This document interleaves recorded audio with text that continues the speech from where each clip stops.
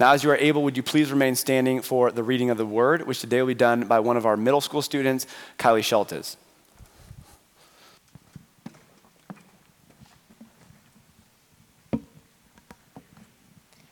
Today I will be reading from Acts 21, verses 10 through 14.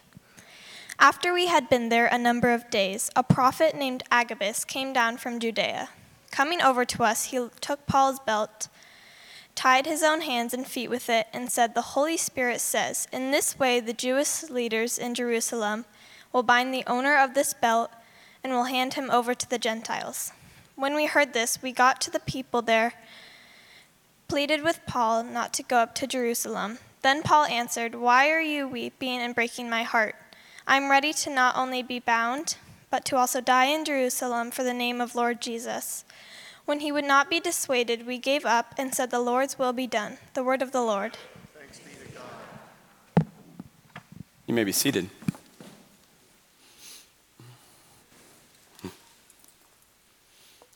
Well, good morning. It's good to be with you here. My name is Ryan. For those of you that I may not know, we're going to be diving into Acts chapter 21 and into the beginning part of 22, although officially we're covering all the way through 26, but we'll just summarize that in just a moment. Have you ever felt out of place before? Anyone ever felt out of place? Yes. May have felt like you didn't belong somewhere. I, over the last several years, have taken up running, and I like running. It's a hobby of mine, something that I enjoy doing. I am trying to call myself a runner. I still don't consider myself a runner, but I'm trying to change that mentality. But when I did my very first race, I'd signed up for the California International Marathon, and that was going to be the first race. And I was like, well, I want to experience kind of a race and the vibe. And so I was looking for kind of a half marathon to do in the middle of my training. And I found one that was in Auburn, and it said it was a trail run, which meant nothing to me. And so I was like, okay, sounds fun. I'll run on a trail instead of the street. And that, seems good. And it had a little bit more elevation than I'm used to, or I thought it was a little bit. And realized, because I apparently am bad at math, the elevation for the trail run was like 2,500 feet total up and down.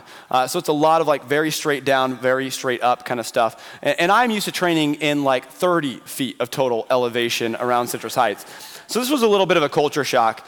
But I show up and I really the morning of, I kind of start to process like, oh, that's a lot of, climbing and stuff. And I start to already feel a little bit nervous. And I show up and I'm just looking at the way runners are dressed, the way they're preparing, the things that they're saying. And I'm just like, yeah, this is going to be a rough day for me. I mean, I'm hearing people be like, oh yeah, I did a 30-miler last week and I'm doing a 50-miler in a couple weeks and this is my 710th trail run. And I was like, all right, well, this should be interesting, right? And so, we have that in life sometimes where we feel like we are out of place. We feel like we are not equipped or prepared for whatever the moment is that's in front of us. But as Christians, if we're honest, we also feel this way about our relationship with Christ. Like we show up sometimes to church, or we show up to a mission trip, or we just wake up in the morning and we think, I am not prepared to follow God. And we look around and we see all these super Christians and we see the way they're doing things and we think, I can't compare to that. Like I can't live on mission because I'm not equipped, I'm not ready. And so what I want us to do today as we look at this text that Kylie just read for us, it's gonna be a jumping off point into going a little bit deeper into this chapter, but we're gonna see this prophecy fulfilled, and we're gonna see the Apostle Paul really begin his journey. Ultimately, he'll find himself in Rome as he's going on trial. And he begins this journey, and there's a lot of challenges, there's a lot of hardships, and he handles them really well. He continues to be faithful in proclaiming the gospel. But what I want us to do is to really feel this moment and to look at Paul and to see how Paul should never have been in this position. Paul should not be the person that we are talking about today, and we'll dive into that in just a minute. But let's get into the text here in chapter 21, and we're going to start in verse 10. What is happening is, never mind. We'll dive into verse 10, and then we'll go from there. It says, after we had been there a number of days, a prophet named Agabus came down from Judea. Coming over to us, he took Paul's belt, tied it to his own hands and feet with it, and said, the Holy Spirit says, in this way, the Jewish leaders in Jerusalem will bind the owner of this belt and will hand him over to the Gentiles. Do you ever pause and just think, there's a better way of doing that?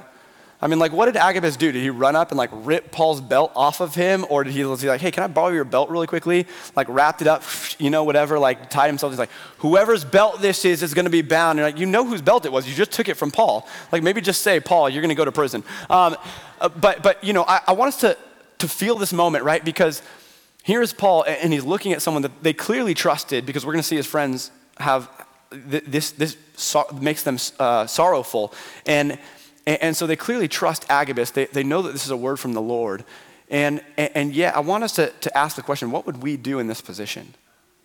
Like if someone came and said, hey, you being a Christian, you going to church, you going on that mission trip, you telling people about Jesus, you demonstrating Christ to others is going to lead you to prison. It's going to lead you to persecution. It's going to lead you to hardships.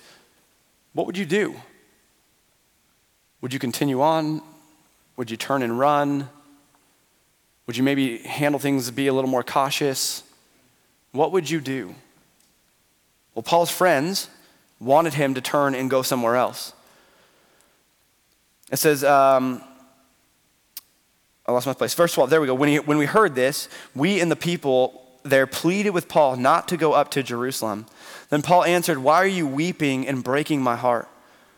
I am ready not only to be bound, but also to die in Jerusalem for the name of the Lord Jesus. When he would not be dissuaded, we gave up and said, the Lord's will be done. And so here in this moment, the friends take Agabus at his word. And they say, Paul, you can't go to Jerusalem. Prison's waiting for you. Persecution's waiting for you. We need to go somewhere else. We need to change our plans. And Paul says, no, I understand that. But I'm ready to be bound. I'm ready even to die if need be in the name of Jesus Christ. And I believe that God has called me to go to Jerusalem to proclaim his name, to make his name great, to make his name known. And so if God has called me, I'm going to listen. I'm going to respond in that way. And so Paul willingly will head to Jerusalem knowing what is coming for him. And in this moment, Paul is demonstrating to us what a fully committed follower of Jesus really looks like.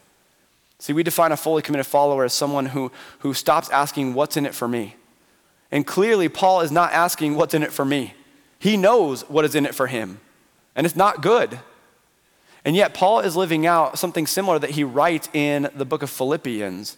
In Philippians, he says, to live is Christ, to die is gain. See, Paul is 100% committed and sold out for Jesus. He's like, hey, I just want Jesus, and I want to make him known, and I want to be in relationship with him, and I want to love him with everything that I have, and that is the most important thing to me. He says, if I'm going to live, it's going to be for Christ. Actually, if I die, it is for my gain, because then I get to be with Christ in glory in eternity. And Paul understands that there's nothing this world has to offer that compares, like even closely, to what God has in store for us, to what God is offering to us. And so he says, yes, die is gain, but if I'm going to live here and now, I'm going to do it for Jesus. I'm sold out for him. And so this allows him to take these steps forward because he is following the greatest commandment, which is to love God with all your heart, mind, soul, and strength, and to love your neighbor as yourself. And let's unpack that for just a minute, because really, as we look at Paul sharing his faith, this idea of evangelism as we talk about it, sharing Jesus, crossing over borders to reach people for Christ, this idea is really the most loving thing that we can do. So how do we love our neighbor? The first question we may ask is who is our neighbor? And we've talked about that in here before, but Jesus answered this with the story of the Good Samaritan. And the point of that story that Jesus is making is that the Samaritan is the hero in the story. And Samaritans were hated by the Jewish people. And so Jesus is saying, hey, that person that you despise, that person that you have tension with, both real and maybe imagined, that person, if you come in contact with them, that is your neighbor. And you need to demonstrate love. And so every person in our area of influence, every person that we come in contact with is a neighbor that we need to demonstrate the love of Christ towards. So what does that love look like? Well, in John 15, Jesus says, greater love has no one than this, to lay down one's life for one's friends. And so ultimately, Jesus is saying, hey, this is what I'm going to do for you. I'm going to lay down my life for you. But he's saying this also needs to be the mentality that we have for others. And Paul in this passage is demonstrating that. He's saying, I'm willing to be bound or even to die in the name of Christ. And what does Christ want me to do? He wants me to love others by telling them about Jesus. And he's saying, so I'm willing to sacrifice myself in the name of Jesus. Now, many of us, we're not going to walk out these doors and face that kind of persecution. We're not going to face imprisonment or even death for making God's name great, for proclaiming Jesus. But in Luke chapter 9, it says this, and I think this is important for us. It tells us this in verses 23 and 24. Jesus said to them all, whoever wants to be my disciple must deny themselves and take up their cross daily and follow me. For whoever wants to save their life will lose it, but whoever loses their life for me will save it. And so Jesus reminds us that part of the Christian life is a self-denial. It's saying it's no longer about me, but it's all about Christ. And so we're laying down ourselves to love God and to love others, to make him known, to make his name great. And so what this really means practically is that every area of our life should be impacted by our relationship with Christ. I mean, everything you do, every hobby you have, the places you work, the people you hang out with, what you do with those people, like all of it should be impacted by your relationship with Christ. And we can think of this missionally, that everything you do is a witness of your relationship with Jesus Christ. Like if we're going to deny ourselves and follow Christ and love others the way God has called us to love, then everything we do has to be seen as a witness. So showing up to church today on a Sunday, that is a witness. Because there's hundreds of other things that you could be doing on a Sunday morning. And yet you said, no, worship is important. It is a priority. And I'm going to start my week off by being in worship and being gathered together with my brothers and sisters in Christ. So this is important. The things that you say, the words that you use are a witness. The things that you listen to, the shows that you watch, the movies that you go and see, that is a witness of your relationship with Jesus Christ. How you treat people is a witness. And of course, if you go and proclaim Jesus and make him known, that is a witness to that person, but it's also a witness to others to say, hey, I'm not ashamed of the gospel because I know that it has the keys to life. And so everything we do should be impacted by our relationship with Christ, and everything we do should be seen as a witness of our relationship and the mission that we are on. And so Paul understands that, and he is living that out. And I want to go down to verse 30 to kind of see the fulfillment of this prophecy, but also to see how Paul strategically shares the gospel with a group of people who really don't want to hear it. And so what happens is Paul shows up to Jerusalem, and there's a group of people that say, hey, you should go through a purification, a cleansing, a ritual cleansing, so to show that you are still kind of that you are for the people, basically. And Paul's willing to do that because it's not a sin issue. This is not turning his back on the gospel. This is just saying, hey, I can blend in a little bit with the culture because it's not something sinful, and I can show them that, yes, I am for them in this moment. And what happens is they don't care. They find out that Paul is there, and it creates this stir and this commotion in the city. And it tells in verse 30 that the whole city was aroused, and the people came running from all directions. Seizing Paul, they dragged him from the temple, and immediately the gates were shut. While they were trying to kill him, news reached the commander of the Roman troops that the whole city of Jerusalem was in an uproar. He at once took some officers and soldiers and ran down to the crowd. When the rioters saw the commander and his soldiers, they stopped beating Paul. That's kind of them. The commander came up and arrested him and ordered him to be bound with 2 chains. And then he asked who he was and what he had done. Do you hear the insanity of this moment? Here is Paul. He has entered into this place where, yes, he wants to share Jesus with these people, but he comes from a place of love and compassion. He is trying to be appropriate and be acceptable to the people in any way that he can. And he is dragged out of the temple, and the people begin to beat him with the intention of taking his life away.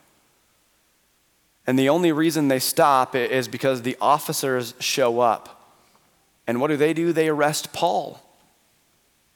And they say to Paul, who was just being beaten, what did you do? Like, what is happening here? And I want us to put ourselves in Paul's shoes and to just ask, how would we respond in this moment? It actually gets worse here in the next couple of verses. It says, after he was arrested, that some in the crowd shouted one thing and some another, and since the commander could not get the truth because of the uproar, he ordered that Paul be taken into the barracks. When Paul reached the steps, the violence of the mob was so great he had to be carried by soldiers. The crowd that followed kept shouting, "Get rid of him." And so when they're shouting, "Get rid of him," what they're saying is, we don't care how you do it, but we don't ever want to see this man again. Kill him, throw him in prison for life, ship him off to a different country. We don't care, but just get rid of him. Now, if you're Paul and you have experienced what he just experienced, how do you respond? How do you feel about this crowd? Now, let's not give the churchy answer, but let's give a real honest response. And because I'm telling you that the pastor in me wants to say that I would respond with love and I would want to preach the gospel just like Paul is about to do here. But the human part of me is like, forget those people. Like if they I'm coming in to preach the gospel and they haven't even heard what I had to say and they're trying to take my life away and they're shouting lies and insults and all these different things are happening and they're shouting, "Get rid of him," and I've been falsely arrested and accused. I don't want to preach the gospel. I don't even want to be around those people. And honestly, I probably have this feeling of, well, I tried. Clearly, Jesus is not for them. And definitely feel like maybe they're not worthy. That's the honest response. Now, I hope and I pray that the Spirit would work in me the way it did in Paul. But I want us to be honest about how we would feel in this moment, to see how we should respond and to understand how difficult that really is. And so here's what Paul does through the strength of the Holy Spirit. It says, as the soldiers were about to take Paul into the barracks, he asked the commander, "May I say something to you?" Now, this next part's going to be important, the way he talks to these Roman officials, but we'll come back to that in just a minute. But it says, "Do you speak Greek?" He replied. "Aren't you the Egyptian who started a revolt and led 4,000 terrorists out into the wilderness some time ago?" And Paul answered, "I am a Jew from Tarshish in Cilicia, a citizen of no ordinary city. Please let me speak to the people." So Paul has been beaten, he has been put in chains, he has been arrested and falsely accused of all these different things. They were trying to take his life away, and when he was rescued by the guards, the crowds shout, "Get rid of him." And he says, "Let me tell them about Jesus. Let me preach the gospel to them." Do you have that kind of heart? Do you have that kind of mindset? Maybe some of you are asking the question, how? How can he demonstrate love, acceptance, forgiveness to this crowd, to this angry mob, to this people that want to kill him? And I'll give you 3 reasons why I think Paul is able to do this, and maybe why things that can change our perspective as we go out into the world and encounter a hostile culture, encounter different levels, certainly not this degree, hopefully not this degree of hostility. And so here's the first thing, is that Paul was able to do this because he remembered who he was and how he became who he is. He remembered who he was and how he became who he is. Now, if you've been with us through the Acts series, or you've read through the book of Acts, you could go back to Acts chapters 7, 8, and 9, and you would see that the first time we hear about Paul, he is standing and approving the murder of one of the disciples, Stephen. And so he is approving of his killing, of his death. And that energizes him, and he gets excited about how the people responded. And so he goes and begins to persecute Christians and have them killed for their faith. This is who Paul was. And then as he's walking on the road to Damascus to go and have more Christians imprisoned and killed, Jesus meets him in a powerful way. In this beam of light, he comes and he says, "Paul, why are you persecuting my people?" And in that moment, you got to imagine that Paul knew his life was over. He's not thinking about grace. He's not thinking about forgiveness. He's not thinking about being a follower of Jesus. He is thinking, "Oh no, I offended a holy God. right? All of a sudden, he's going back through his life and he is thinking, yeah, I may have made a few mistakes. He knows who he was and he knows what he deserved. And yet, what did he receive? He received grace. Was it because of what he would do? No. Was it because of his righteousness? Absolutely not. It wasn't because of who he was or anything that he would do. He didn't deserve it. There was no way he could ever earn it. And yet God extended grace and forgiveness to him through the sacrifice of Jesus Christ. He welcomed him into his family and said, you are loved, you are chosen, you are wanted by me, and I have a purpose for you. You're going to be a servant and you're going to proclaim my name and make my name known for generation after generation after generation. And here we are, and we can read Paul's letters in our Bible some 2,000 years later. Paul knows who he was. And he knows that he became who he is because of the love of Jesus Christ, the grace of Jesus, not because of anything he had done. And so that kind of understanding of grace and mercy is powerful. Now, I'll be honest, if you're in the room and you're someone like me, I grew up in the church. Anyone else grew up in the church? Where my church kids? Yep, my church people. Okay, great. I grew up in the church, and so sometimes this mentality can be difficult because there's never been a day in my life where I didn't know the love of Christ, where I didn't believe that Jesus is real and that he really did die to save, to forgive us of our sins and to save us from our sins and to offer us new life. And so that's all I've experienced. And because of that, I've been gracefully able to live a life that is at least somewhat obedient to Christ from the very beginning.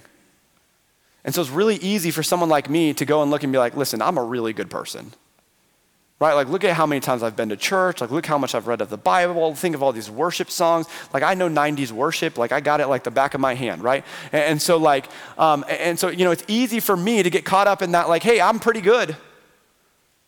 But even for the church people, for those who know when their turning point was or don't, like all of us were born into sin, deserving of death, and we're saved by grace. None of us are good enough. But being a Christian is not about what you do, it's about what's been done for you. And so we need to remember who we were and how we became who we are. And so Paul remembers that. And the second thing is that Paul is fully committed to Jesus and the mission that he has been given. He is fully committed to Jesus and the mission he has been given. And for many of us, what happens is over time, we become a little less sold out and a little less sold out and a little less sold out. And what happens is we're at church on Sunday and we're thinking, yes, I'm a follower of Christ today and I'm worshiping and praise God. And we leave here maybe with good intentions. And then Monday comes and I got to take the kids to school and I got to go to work and, I got to do some stuff around the house and I got to go fix the sprinkler system and I have friends that I got to go meet with. And then later in this week, there's different trips and different things. And so we just get kind of caught up in the ordinary day to day and we stop living intentionally. We stop living on mission.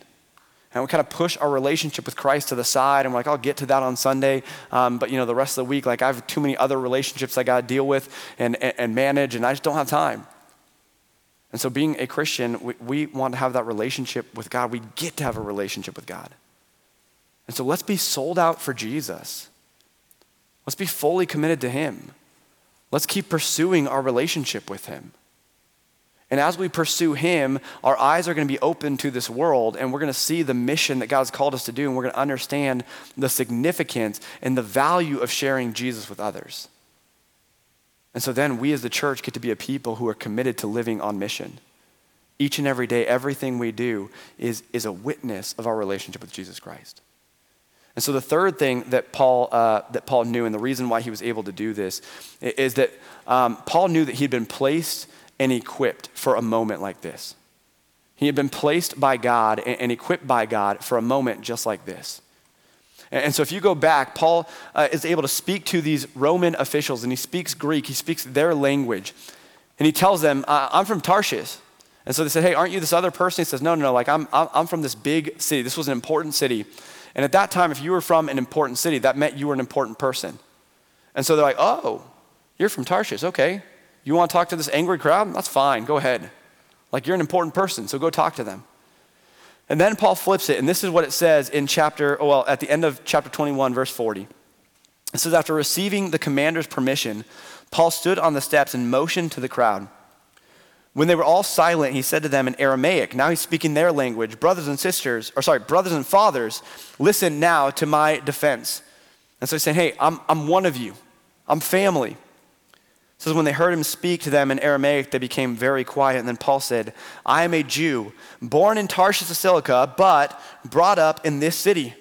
So now he's saying, hey, the Tarshish thing actually maybe is a negative thing for the Jewish crowd. And so he says, yes, I was born in Tarshish, but I was raised here. He's like, I used to ride my bike to the Dairy Queen down on the corner. Like, I know where I'm from. I know where you're from. Like, we're from the same place. We're the same people. And he says, I studied under Gamaliel and was thoroughly trained in the law of our ancestors. And so this is someone who was a Jewish rabbi, a very well-known Jewish rabbi. And if you studied under him, that was a big deal. Like someone comes up and they says, hey, I graduated from Harvard or Yale. You're like, oh, you're an intelligent person. This is what he's doing here. And then he says this, he says, I was just as zealous for God as any of you are today. I persecuted the followers of this way to their death, arresting both men and women and throwing them into prison. Again, he's looking back on who he was. And he's saying, hey, I understand why you are an angry crowd trying to kill me, because I was once part of an angry crowd that was trying to kill Christians. I get it. I've been there. And he says, I had men and women thrown into prison. He says, the high priest and all the council can themselves testify. I even obtained letters from them to their associates in Damascus and went there to bring these people as prisoners to Jerusalem to be punished. And so he's doing all of this to draw the crowd in. And in this moment, Paul is using all of his past, his good and his bad, his strengths and his weaknesses, like the joys and the sins and the brokenness, and he's using all of it to make God's name known. And he's gonna go and he's gonna present the gospel by sharing his story and how God got a hold of his heart and transformed his life and turned him around to something meaningful. What I want us to understand is that Paul should never be in this position. I mean, you think about the qualifications and you're like, hey, if I could pick someone to proclaim the gospel, it's probably not gonna be Paul. I mean, listen, we are going through a senior pastor search, and if Paul came and applied at our church, there's a good chance that he would be told no. I mean, think about it in Corinthians, first of all, he says that he's not that great of a communicator. But he would also show up and he'd be like, hey, yeah, I've been a Christian, but listen, early on in my life, like I was really committed to the law and I really loved obedience. And I saw that Christians weren't really obedient to the law. And so I had some thrown in prison. You're like, okay, I have some questions about that. He's like, had a few of them killed. And you're like, you know what? I think there's a church down the street that might be looking for a pastor. Like these would be disqualifications. I mean, to his audience, him not being born in Jerusalem was maybe a little bit of a disqualification. He has to prove that he's an apostle because he wasn't there with Jesus in the flesh. Again, it's another disqualification. Paul should not be in this position. And I asked at the very beginning, I said, how many of you have ever felt like you didn't belong before? How many of you have ever felt out of place before? And I want to think how many have ever felt in the church like, hey, I don't have the strengths, I don't have the education, I don't have the words, I don't have the years of experience, I don't have the right age, I don't have whatever to serve Jesus. So many people in the church feel that way. And yet here is Paul in all of his brokenness, all the things that should disqualify him. God is going to take and he's going to redeem these pieces of his story. He's taking both these places that he's from, he's saying both of them matter. You're from Tarshish and you're from Jerusalem, and both of that's important. And while that may like not go well with one or the other side, like it matters to get you to this moment. Like, yeah, Paul, you have a sinful past, but what that does is it gives you a heart of compassion so that you can look at a crowd that's trying to kill you and you can say, hey, I've been there. How can I do anything but love and proclaim the gospel because someone did that for me? And so many of us, we look and we think, well, you know, I'm too young or I'm too old or again, I don't have the right education, and we think this disqualifies us. But what I want you to know is that God has placed you in your areas of influence for a moment like this, because he is, well, let me say it how I said it in the bulletin. God has placed you where you are at just the right time to be a light to the world. Like God didn't make a mistake. He put you in your family, he put you in your place of work, he put you in your neighborhoods, he put you in this church for a purpose. You have a part in God's plan. And you don't have to be the smartest person in the room. Remember, the disciples were unschooled, ordinary men. But man, did they make an impact. because it was the willingness that they had to listen to the Spirit of God. And that's what I want to remind us of. In Acts 1:8, it says that you will receive power when the Holy Spirit comes on you. And so the same Spirit that dwelt in Paul, the same Spirit that raised Jesus from the grave, dwells in us as believers today. And so if you are thinking, you know what, I can't serve God, I can't be a witness, I can't talk to my friends about Jesus, I don't have the right answer, what you really are doing is you're demeaning the work of the Spirit in your life. Like if the Spirit of God dwells in you, you are equipped for ministry. You are equipped to be a part of the church, to be a part of the body. You are equipped to be a pastor in your areas of influence. And we do all of this for the same reason that Paul did, because it's not about us, it's about reflecting Jesus. So you look at Paul's story, and he was a man who entered Jerusalem knowing that he would be bound, knowing that he would face persecution. And sure enough, he was captured, and he had an angry mob that came and was shouting all different accusations at him. He was held in prison, and the crowd shouted, "Get rid of him, get rid of him." He was beaten, and he was mocked. And for us believers, that should sound familiar, because that's what Jesus did for us and for Paul before. See, Paul's story reflects Jesus' story. That Jesus knew that when he went to Jerusalem, that would ultimately end in his capture and his death on a cross. But he still went there because he loved the people and he wanted to offer them a means to salvation. And the crowd got a hold of him, and they beat him and they mocked him. He was scorned, and then he was put on a cross to die because the crowd had shouted, "Crucify him, crucify him." And he did this because of his great love and mercy. And while the crowd was shouting, "Crucify him," and he was hanging on that cross, he's shouting, "I love you and I forgive you." And so when we repent of our sins and we turn from our old ways, we can receive this gift of Jesus Christ, just like Paul did. But we remember who we were and how we became who we are. And so we make his name great. We proclaim Jesus to the world. In all circumstances, at all times, to all people, we live as a witness of Jesus Christ, equipped and placed by the Holy Spirit to do a good work and to make his name known. We get to be kingdom builders.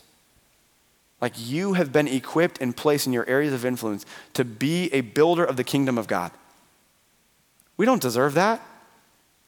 But we get to partner with God in what he's doing all around us through prayer, through evangelism, through ministry, through serving, through being part of the church, through worshiping. All of this is living as a witness, making his name great. And so don't hold on to that gift for yourself, but share it freely with everyone you come in contact with. And yes, some will respond in poor ways. But if we remember who we were and how we became who we are, if we remember that we've been placed for a purpose like this, if we are sold out for Jesus and the mission, then we, like Paul, will be able to share love, acceptance, forgiveness everywhere we go. And so let's be the church that proclaims Christ to the world. Let's pray. Heavenly Father, we thank you for your grace. We thank you for welcoming us into your family. God, for forgiving us of our sins, for paying the price that we could never pay on our own.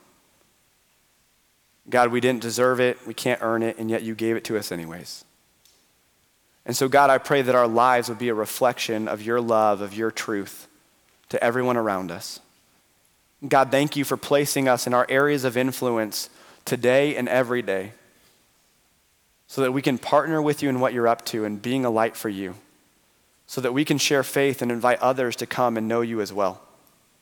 And so God, I pray for favor for our church, for our people, that in our conversations, that in our interactions, God, that you would give people open ears and open hearts to hear what you have to say, and that you would speak mightily and powerfully through us to draw others into your kingdom and into your plans and your purpose. God, we love you, and again, just thank you for welcoming us into your family and including us in your mission. We pray these things in your son's name. Amen.